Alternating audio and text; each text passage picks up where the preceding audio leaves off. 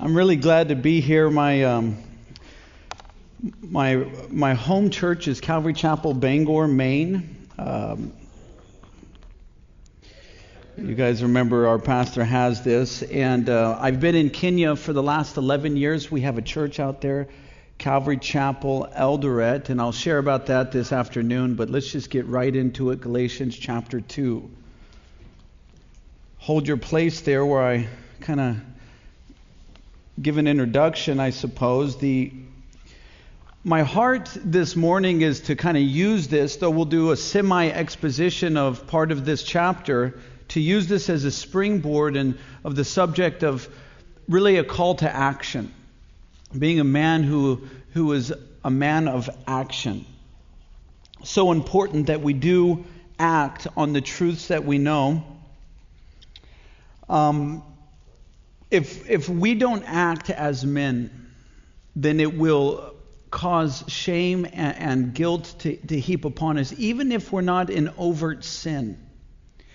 Years ago, before I went to Africa in 2010, I was up in Maine. I was a part of the CRD program, whom I'm seeing many of you guys are from the CRD program who've been there in Maine. It's like New Jersey is the pool of collecting guys from the CRD program, and Philly. It's true.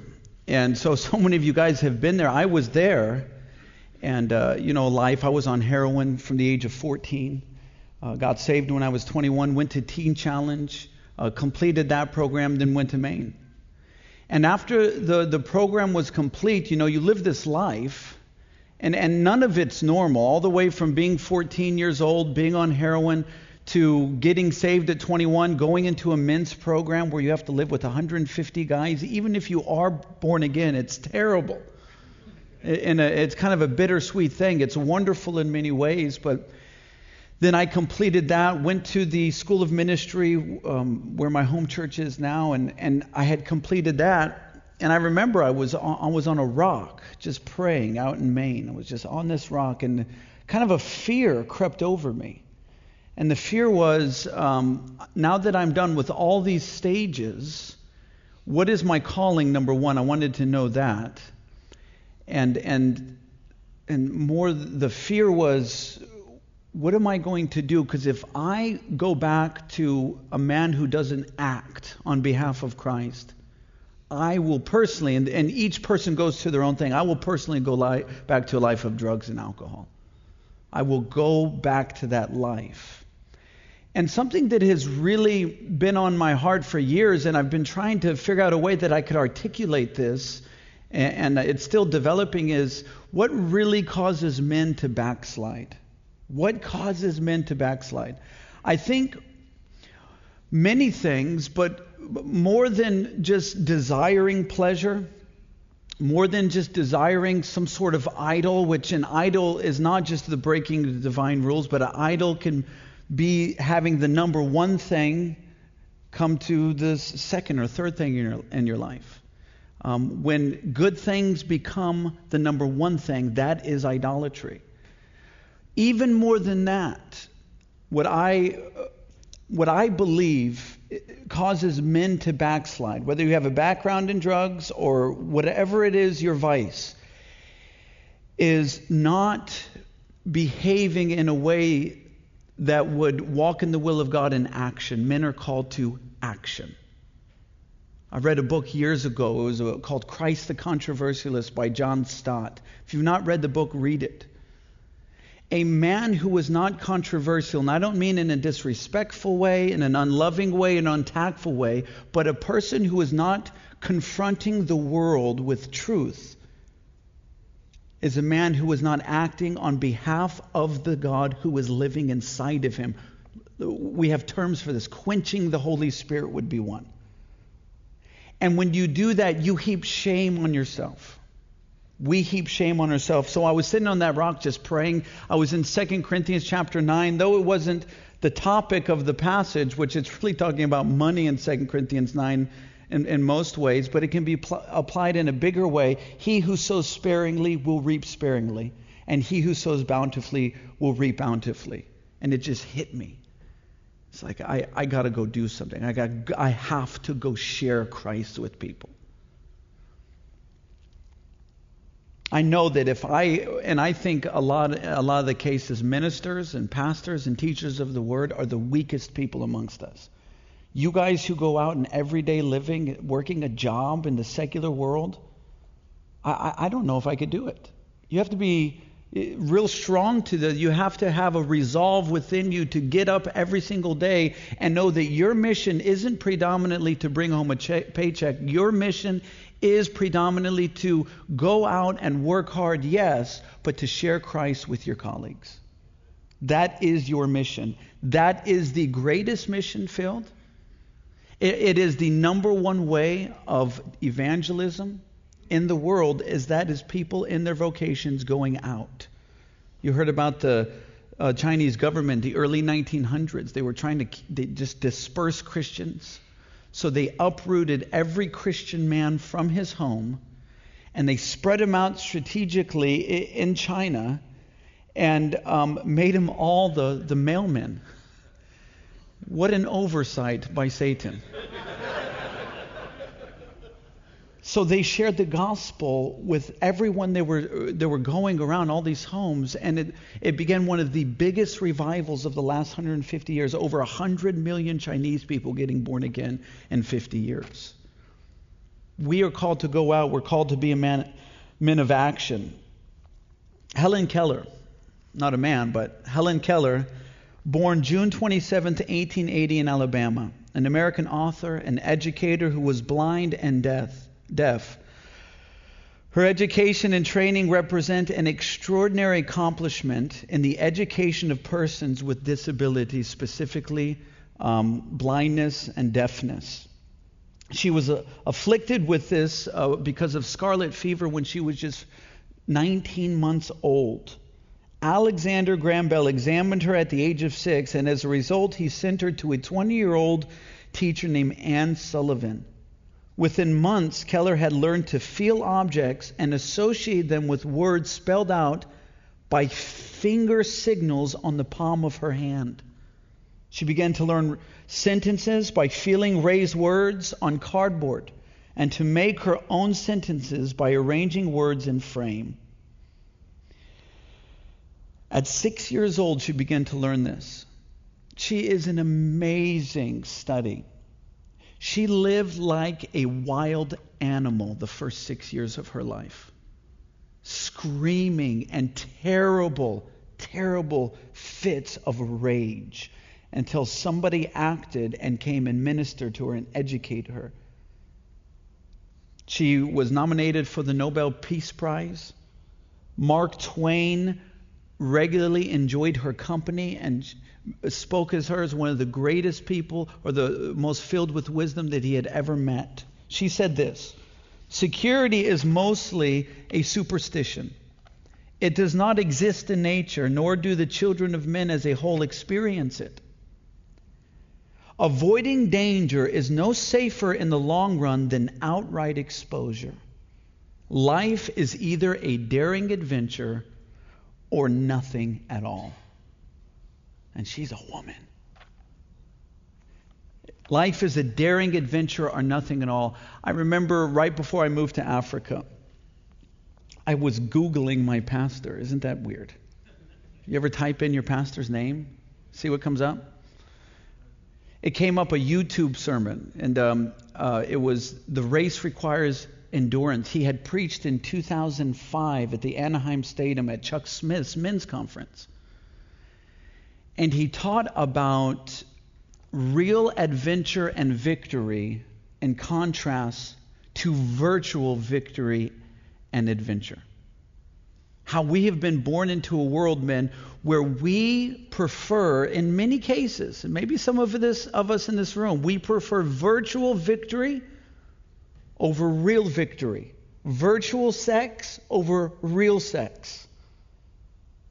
I mean, you get on these games. I'm not much of a gamer. I'm not condemning all those who game. That's not what I'm saying. I mean, you are a loser, but that's not what I'm saying.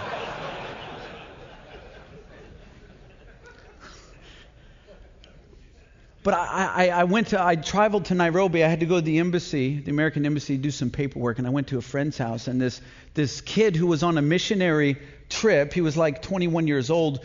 He said, "You want to play Call of Duty?" I'm like, "What's Call of Duty?" It's like, "It's a video game." It's like, "I guess, sure." So we started playing this video game. He had killed me 100 times and I hadn't killed him once. It's like he was the greatest sniper of all time on a video game. And I looked over at him and said, "Hey, Patrick, I am not impressed with you.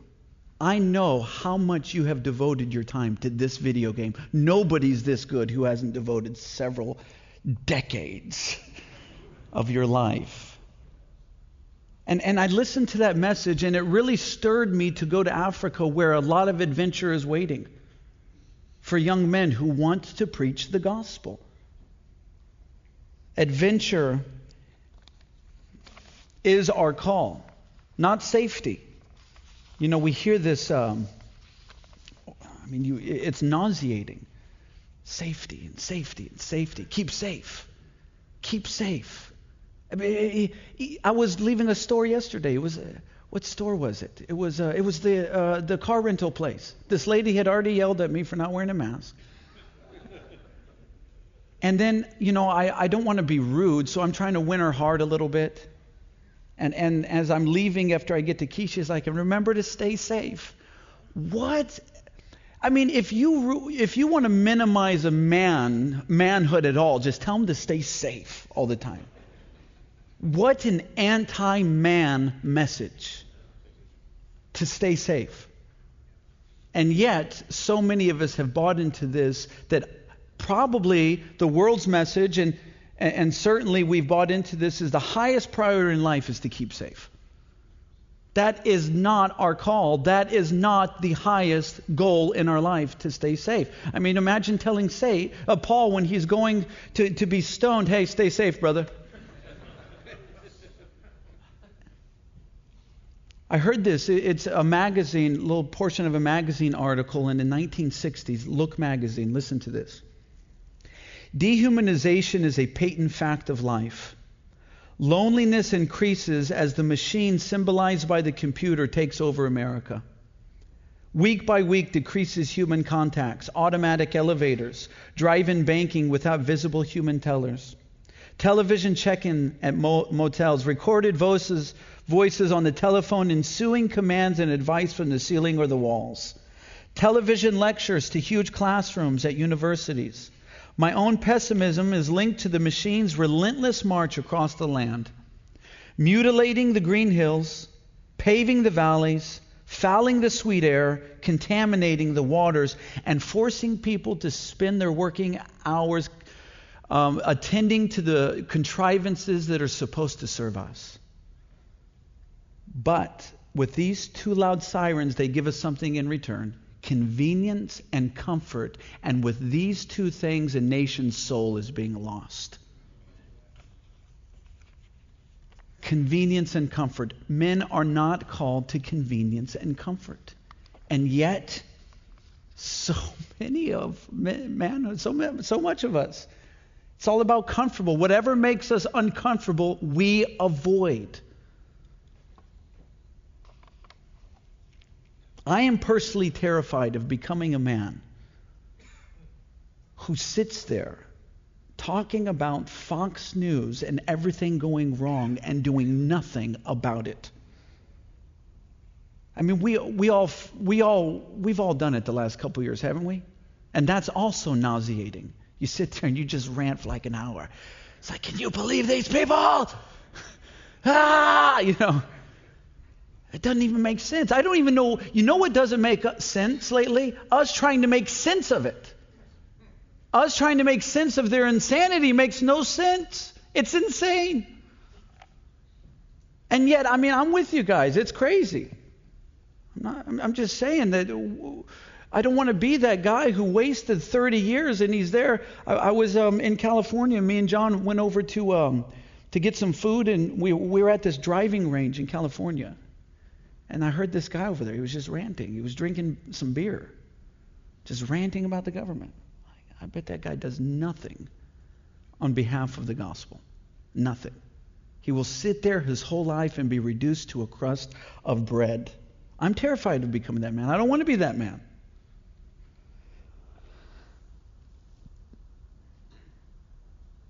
More than being upset all the time, which I am upset, I am angry, I see the world that we live in as a great potential of ministering to people who are desperate and lonely. Have you noticed the desperation in people's eyes this last 2 years? I walk in gas stations. It looks like the gas station attendant is going to kill himself way more than they did 3 years ago. You're just like, man, are you okay? Is everything good? Because I can't tell you, just asking that one question to several people, just strangers, how many of them have said, I'm not doing okay, and told me something that's wrong with their life? Japan in the last 2 years has had more suicides than all the COVID deaths worldwide put together. The world is completely isolated and lonely and desperate. And our highest call is to make Christ known. Let me read to you here in Galatians, our portion this morning.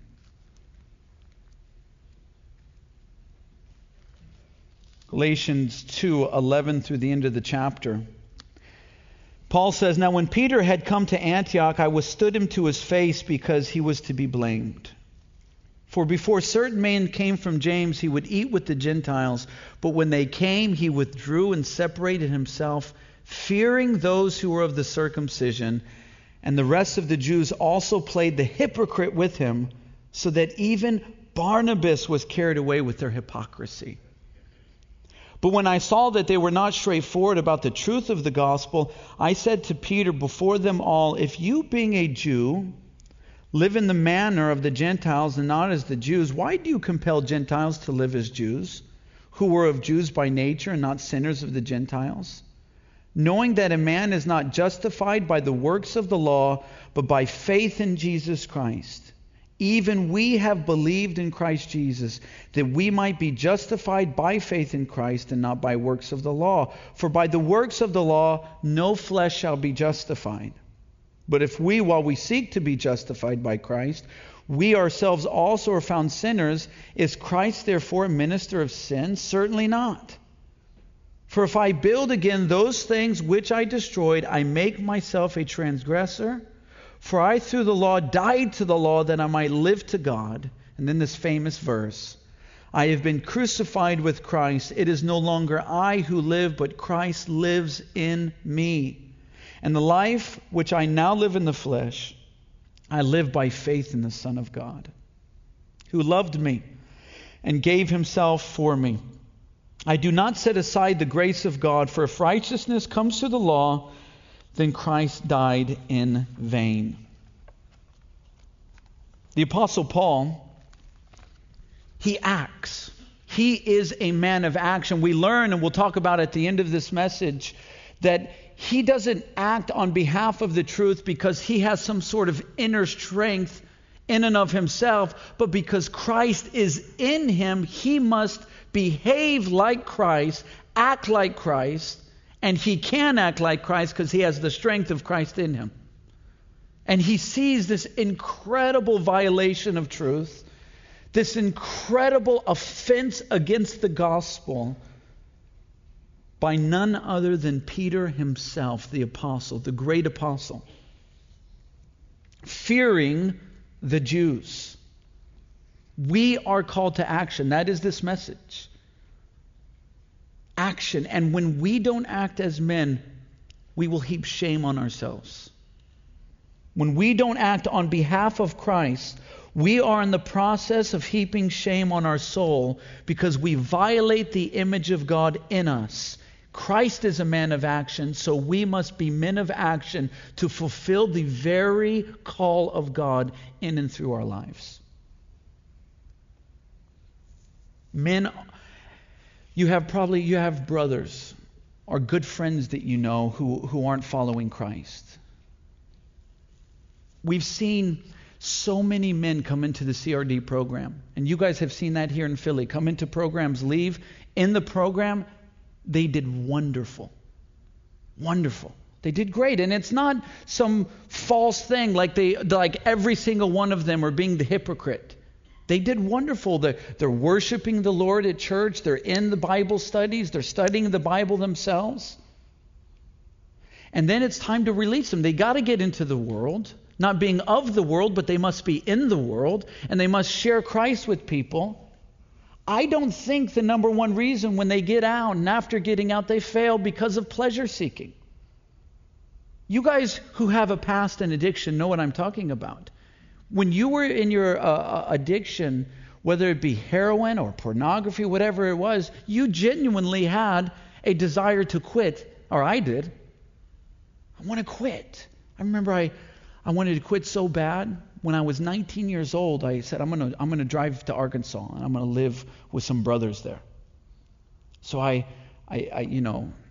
just crazy, dumb heroin brain. It's like I'm gonna bring some heroin with me, but when it's gone, it's gone.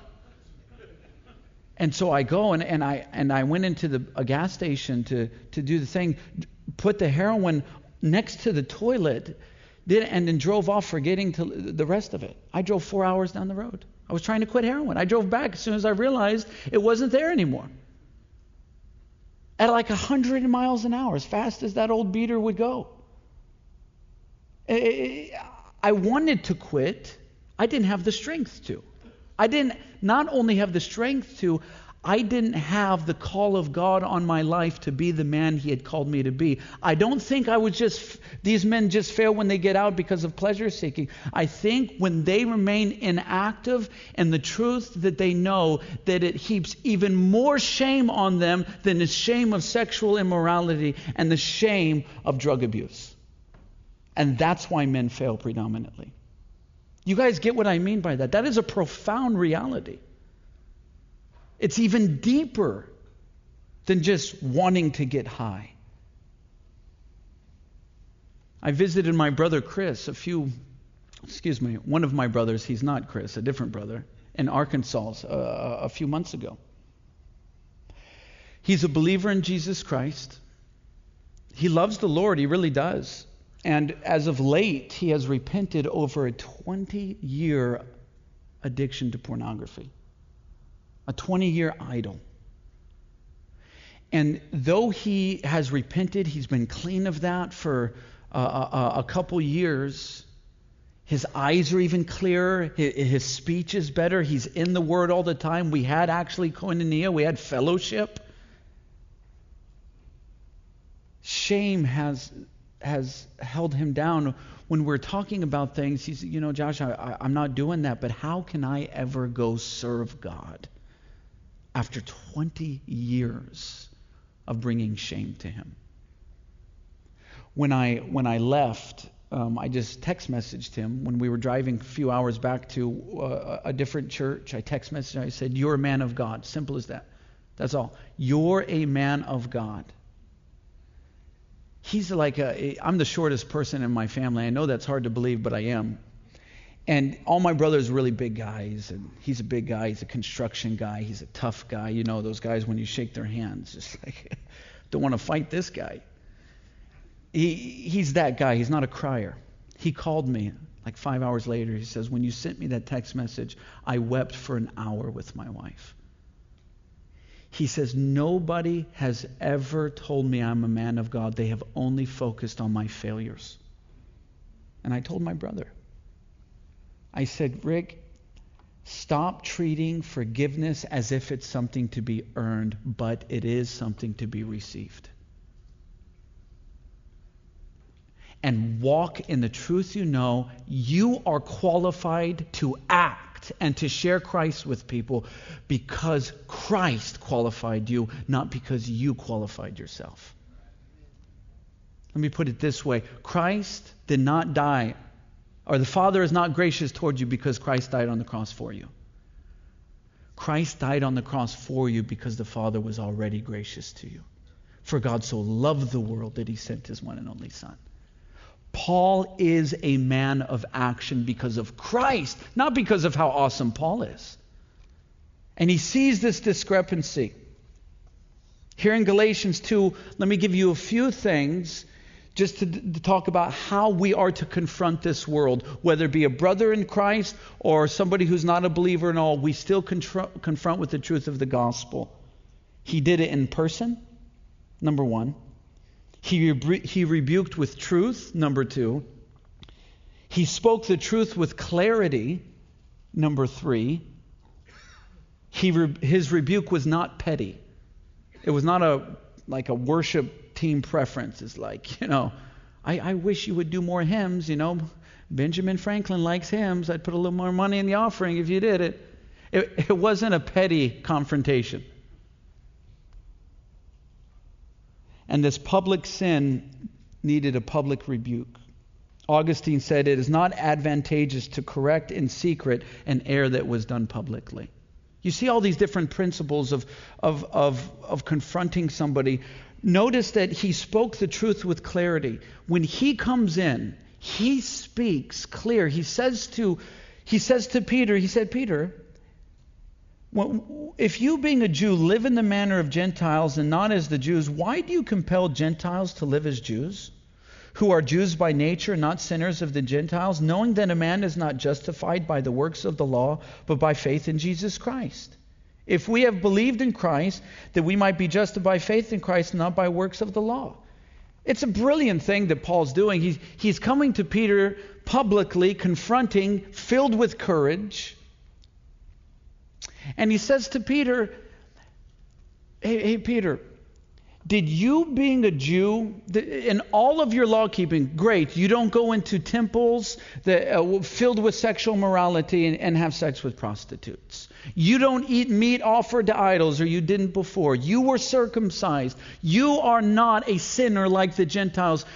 Us Jewish people have practiced trying to be right with God, the true God of Abraham, Isaac, and Jacob. And what Paul is telling Peter is that has brought you no closer to being saved than it brought the Gentiles in all of their wickedness. It has brought you no closer to being saved. So why are you compelling the Gentiles to be like the Jews in circumcision when your circumcision availed you nothing in your relationship and in your salvation?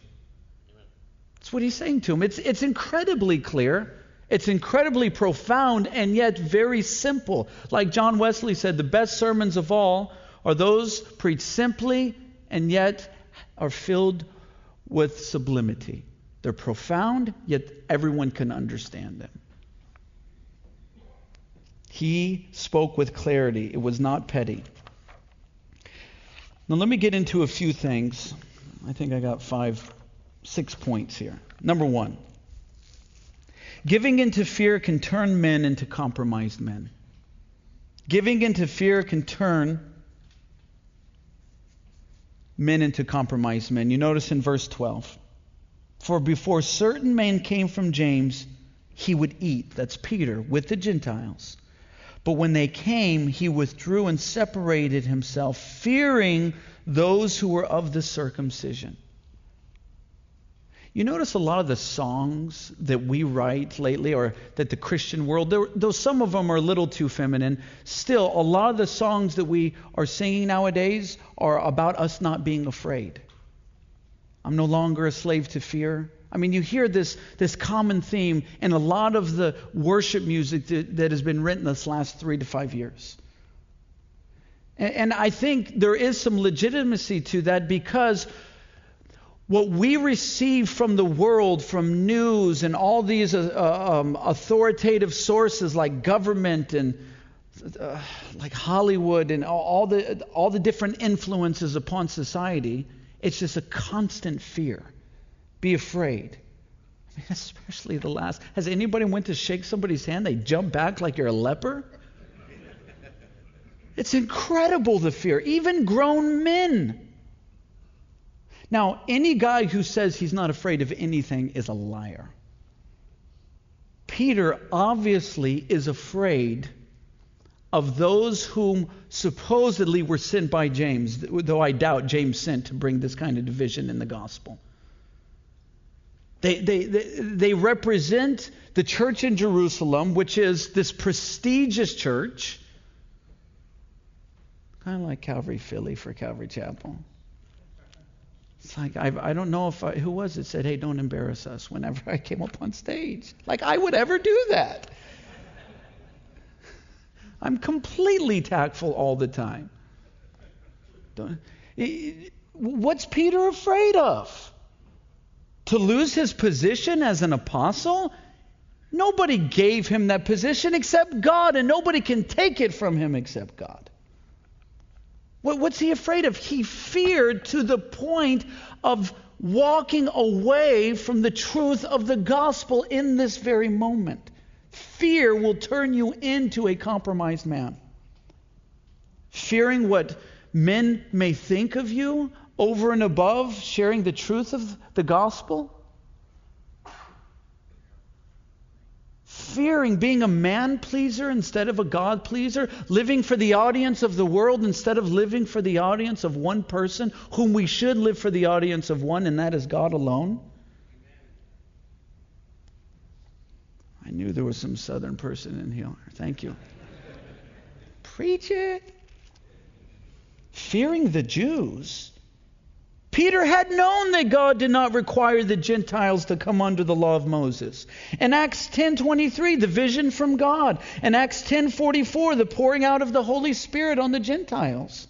In Acts 11, agreeing with the leaders in the church that the gospel is for the Gentiles and they were not required to perform circumcision. He knew all this already, and yet in this moment, he walks away from the truth that he knows. I also have this, I don't know if it's a fear, a deep concern that I may walk away in the moment that God gives me an opportunity to stand for Him. I don't stand for Him. Does anybody ever have that thought, especially the times we live in? And if you're not faithful in the little things, don't think you're going to be faithful when a gun's held to your head. I know that when that moment comes, I have had to win thousands of little battles before I can win that big battle of representing Christ the way He deserves to be represented in my life. If you can't share the gospel at work, I don't even care if you got a union job and you're sharing it with an Irish mobster, because you fear them, then you will not represent Christ well in the future.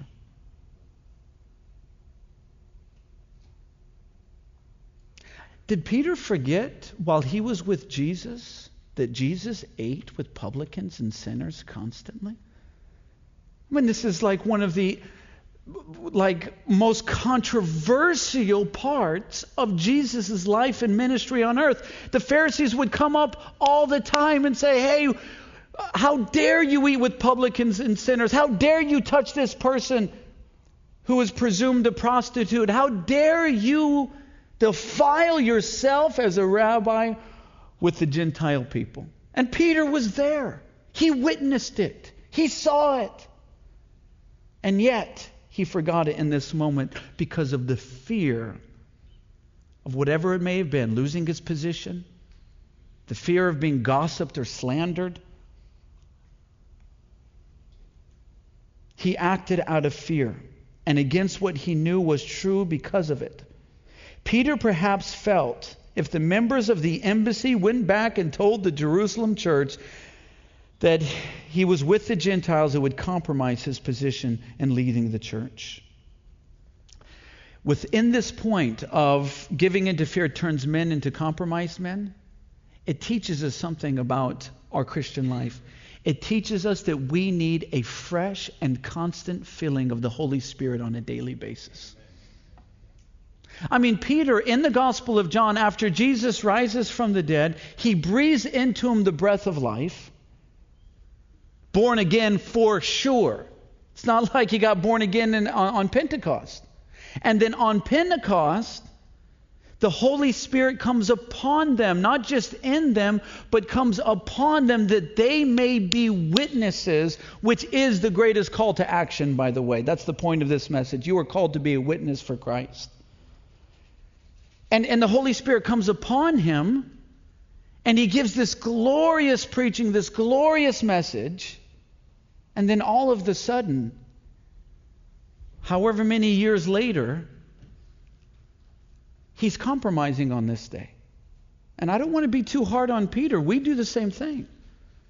This tells me that Peter, the apostle, the great evangelist and preacher who brought 3,000 souls through the power of the Holy Spirit on that day of Pentecost, needs a fresh filling every single day. And if he does, I certainly do.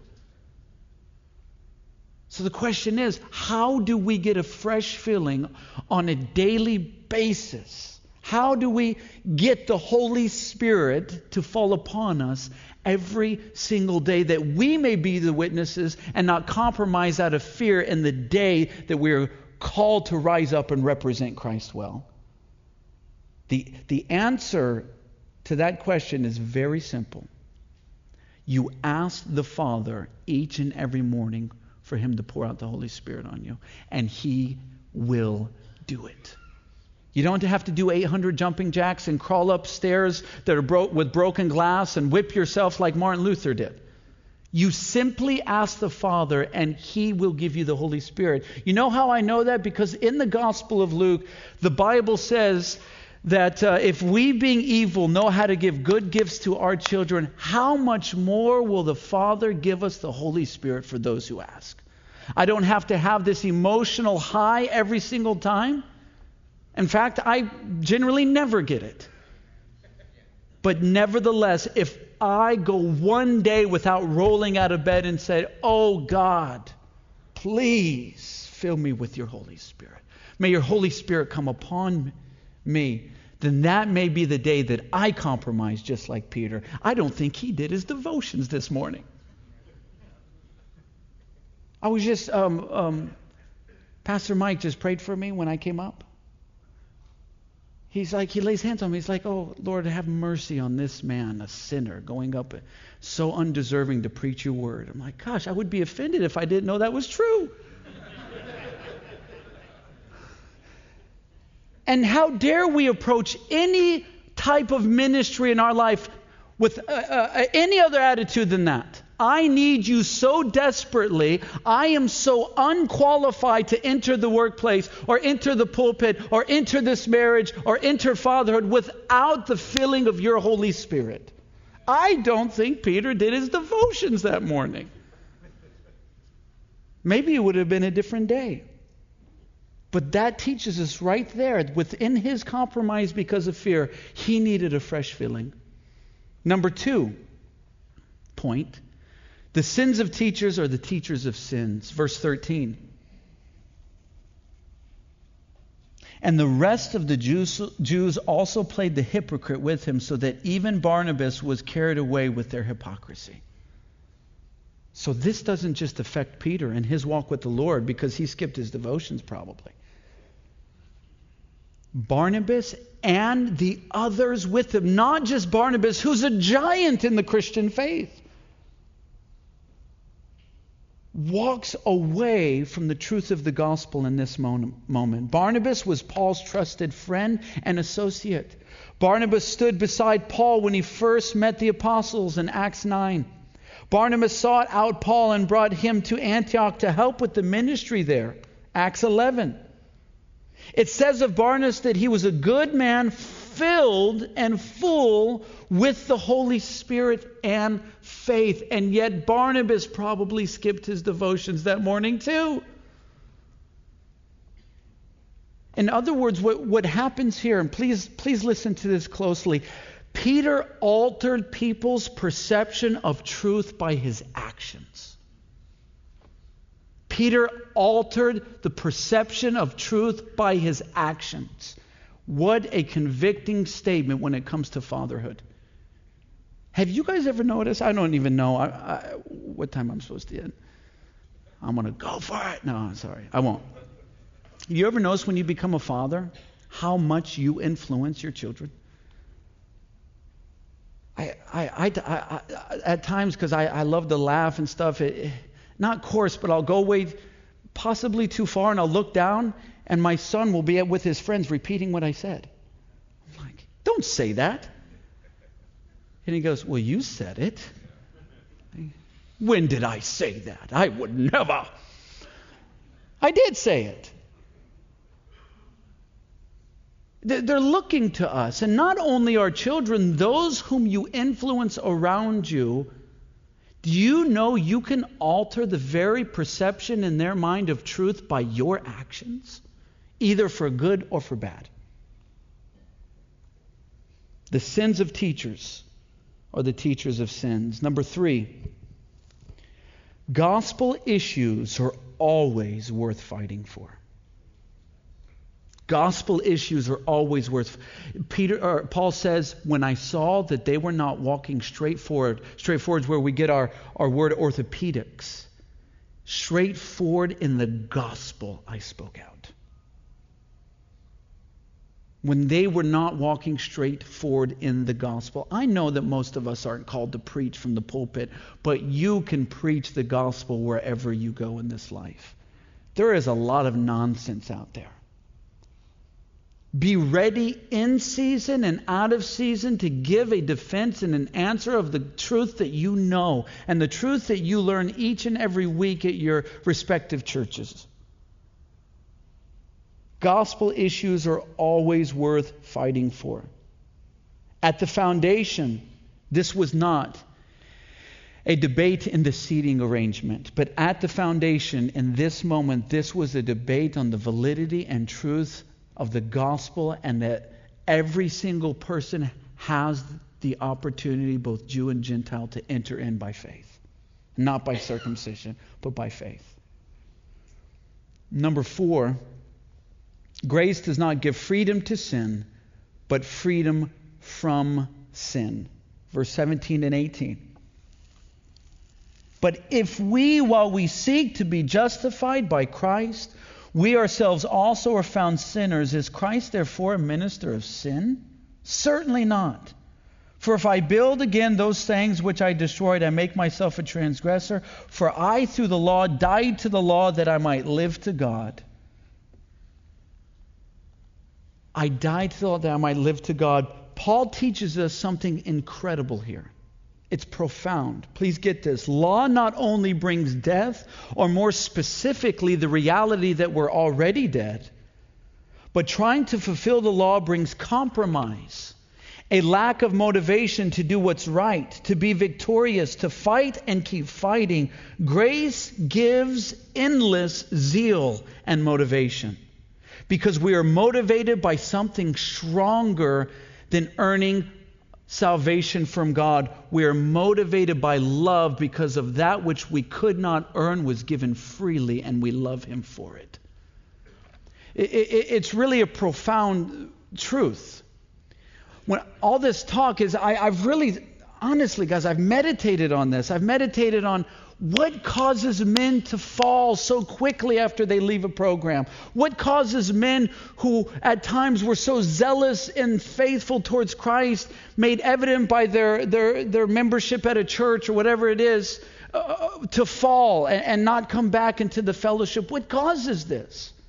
I believe they are motivated by something other than grace. They are motivated by law, by earning. They're motivated by earning a place with God. It diminishes us. An illustration of this would be like, some of us probably have hobbies. You have a hobby or something. It's, I don't know, probably boxing here in Philly. Yes. And you're out and you work all day. You work all day, and you'll even tell people, hey, I got to go to work. Got to go to work. Got to earn a paycheck. That's great. You got to go to work. If you don't work, you don't eat. But when you say that you're going to the gym after you get done working an 8-hour job, maybe even construction, whatever it is, when you say you're going to box, you don't say, hey, I got to go work. You're like, yeah, I'm going to go hit the gym and box. And boxing is way more of a workout than pounding nails. Isn't it? I mean, it is one of the most grueling exercises there is. Same thing with a woman who's, maybe she's out in the workforce. She's working 40, 50 hours a week, She wakes up in the morning to get to work at 9 a.m. She tells her friends, got to go to work. Then she meets a guy. She decides to love him. They get married. They have kids. She has to stay home. She's not working out in the world anymore. When she wakes up at 5 a.m. or 3 a.m. or 1 a.m. to feed the kids or get the husband out of the house to go to work and help him, does she say she's got to go to work? No, I'm going to go take care of the baby. I'm going to go make breakfast for my husband. Whatever the case. Why? Because some transfer took place. She doesn't view serving her family as work. Why? Because she loves her family so much that she even spends more hours working for a family than she ever did. It's like 90-hour work weeks. The greatest motivator that we have in serving Christ is the motivation of love because of the free gift of salvation, the free gift of grace. And if you are waning in your service to Him, stop working to earn and start working because He deserves it and you love Him for what He did and for who He is. Last point. Christ makes us alive. Paul says, I have been crucified with Christ. It is no longer I who live, but Christ lives in me. And the life which I now live in the flesh, I live by faith in the Son of God, who loved me and gave Himself for me. I do not set aside the grace of God, for if righteousness comes through the law, Christ died in vain. Why is Paul the guy? The guy who comes in, the hero of the situation. Because Paul is so filled with Christ that he acts exactly how Christ would act in this situation. You know what Peter we don't get a record of it, but you know what Peter probably could say to Paul in this situation? He's like, you're behaving so much like Christ. He used to rebuke me for this stuff. You remember? Was it Matthew 16? It's like, get behind me, Satan. It's like, oh, this is definitely true because you sound like him. And he is behaving like Christ. This is what Christ would do. Christ lived a life like this. John chapter 7. His brothers confront him. He rebukes his brothers. His brothers say, hey, you some big shot, you some big rabbi, go to Jerusalem and make yourself known. That's where everybody goes who wants to be a big shot pastor, big shot rabbi. Go to Jerusalem. Jesus says, the world does not hate you, bros. I added that last word. The world does not hate you, but it hates me because I testify that its works are evil. He does it in John chapter 6, the crowds. He feeds 5,000 people supernaturally. Then he goes on the mountain to pray. These people are like, this guy should be our king. He is awesome. We're going to force him to be our king. And they hike around looking for him to the point where they're on the other side of the lake. How did you get here? We saw you didn't get in the boat with your disciples. It's after he walked on water. He's avoiding the crowds. And he goes out, and they say to him, hey, we want more. We want more. He says, you did not come other than because of the loaves and the fishes. Unless you eat of my flesh and drink of my blood, you have no part with me. And they all leave like, gross, cannibal. The Pharisees are right. You have a demon. And the crowds leave. Who knows how many? Maybe thousands. Probably. He fed 5,000 of them. Notice Jesus doesn't do many things. John 6. He does them like, okay, I'm sorry. I'm sorry. That was untactful. Shouldn't have said it. Let me rephrase that. I love you so much I want to die for you. Nothing like some of these pastors. I hear about these pastors apologizing to their congregations all the time for preaching the truth. Oh, I could have said it differently. Jesus is like, oh, come back. He's not doing that. Please come back. Give me, I need. He knows exactly what he said is the truth of the gospel, and he has no apologies about it. Paul says to the Corinthian people, it is a small thing that I'm judged by you. Not that I don't care about your opinions and thoughts, but to outweigh that of how much I care about the opinions and the thoughts of the God I serve, it is such a small thing I'm judged by you. We need more pastors and men of God like Paul and Jesus Christ. John 8, he rebukes the Pharisees, calls them sons of Satan. But it's not just the enemies. He rebukes even his friends. John 16, he rebukes his disciples. He's giving them this glorious teaching in the upper room discourse. And then he says in John chapter 16, you know what? I tell you that I'm going away to be with my Father. And sorrow has filled your heart. In other words, the only thing you're upset about is the very thing that concerns you. And you're not even happy that though I have come down from the glory of heaven to be with you, the incarnation, there's nothing as fantastic as in fiction as the incarnation of Jesus Christ. And yet I've been with you, I've sacrificed you, I've cared for you, I've taught you, I've healed, and I'm going to die for you, and the only thing you care about is yourself. It's a rebuke. You're not even happy for me, I get to go be reunited with my Father. Also rebuking, as I mentioned earlier, Peter in Matthew chapter 16. Get behind me, Satan. You don't think of the things of God, but the things of the devil. Paul is behaving exactly like Jesus Christ. Why? Because he's crucified with Christ. And nevertheless, he lives, but not him. Christ lives in him. And guess what? Christ is in us. There is a desperation in the world, guys. There is a desperation in the world. I sense it. I was just at the conference in California with our leaders of this movement. I sense an urgency in them, a deep urgency. This amazing reality that even aged men, and I didn't say old, I said aged, 71, 72, 73, 75, the way they're speaking, and some of them are hobbling up on stage.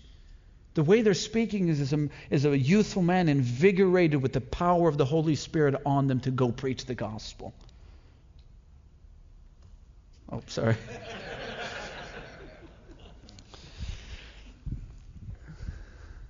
We need to be that. If you're not a man of action, then you are heaping shame on yourself. Not because of what you're doing that is sinful, but because of what you're not doing that is right and the will of God, and that is to make Christ known. This is a call to action. If you're not a man who regularly shares the truth of the gospel to your family, friends, and colleagues, you need to become that man. If you don't have the answers, then you need to study more and give a little less time to television, or as my pastor says, to television and video games.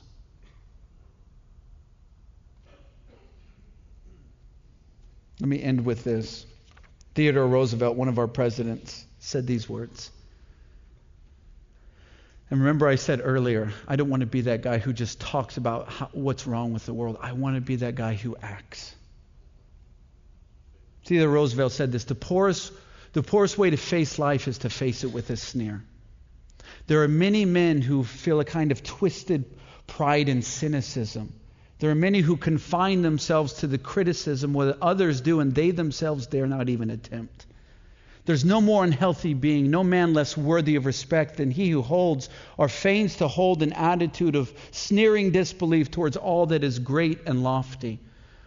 Whether in high achievement or through the noble effort, second achievement, it is not the critic who counts. Not where the man points to where the strong man stumbles or the doer of deeds could have done them better.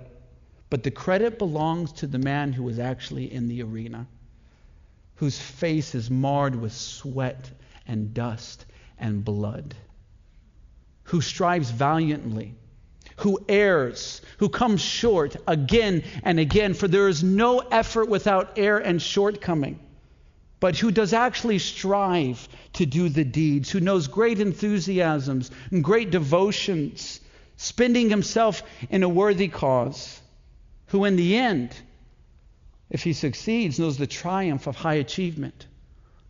Or if he fails, at least fails while daring greatly, so that he will never be numbered with those cold and timid souls who neither know victory or defeat. Amen. Stop just talking about what's wrong with the world and start sharing Christ with it. They need him. Let us pray. Lord, thank you so much for your word. Thank you for the example truly of you living in Paul. And may we continue to be men of action, and more so for those of us who have not been acting, knowing that acting on the truth we know will invigorate us to overcome sin and backsliding. For if we commit our works to you, our thoughts will even be established. Men of action will cause victory in our lives, and more importantly, cause us to go out in a blaze of Christ's glory. May we be men of action following your example. We love you and worship you. In Jesus' name I ask. Amen. God bless you guys. Thank you.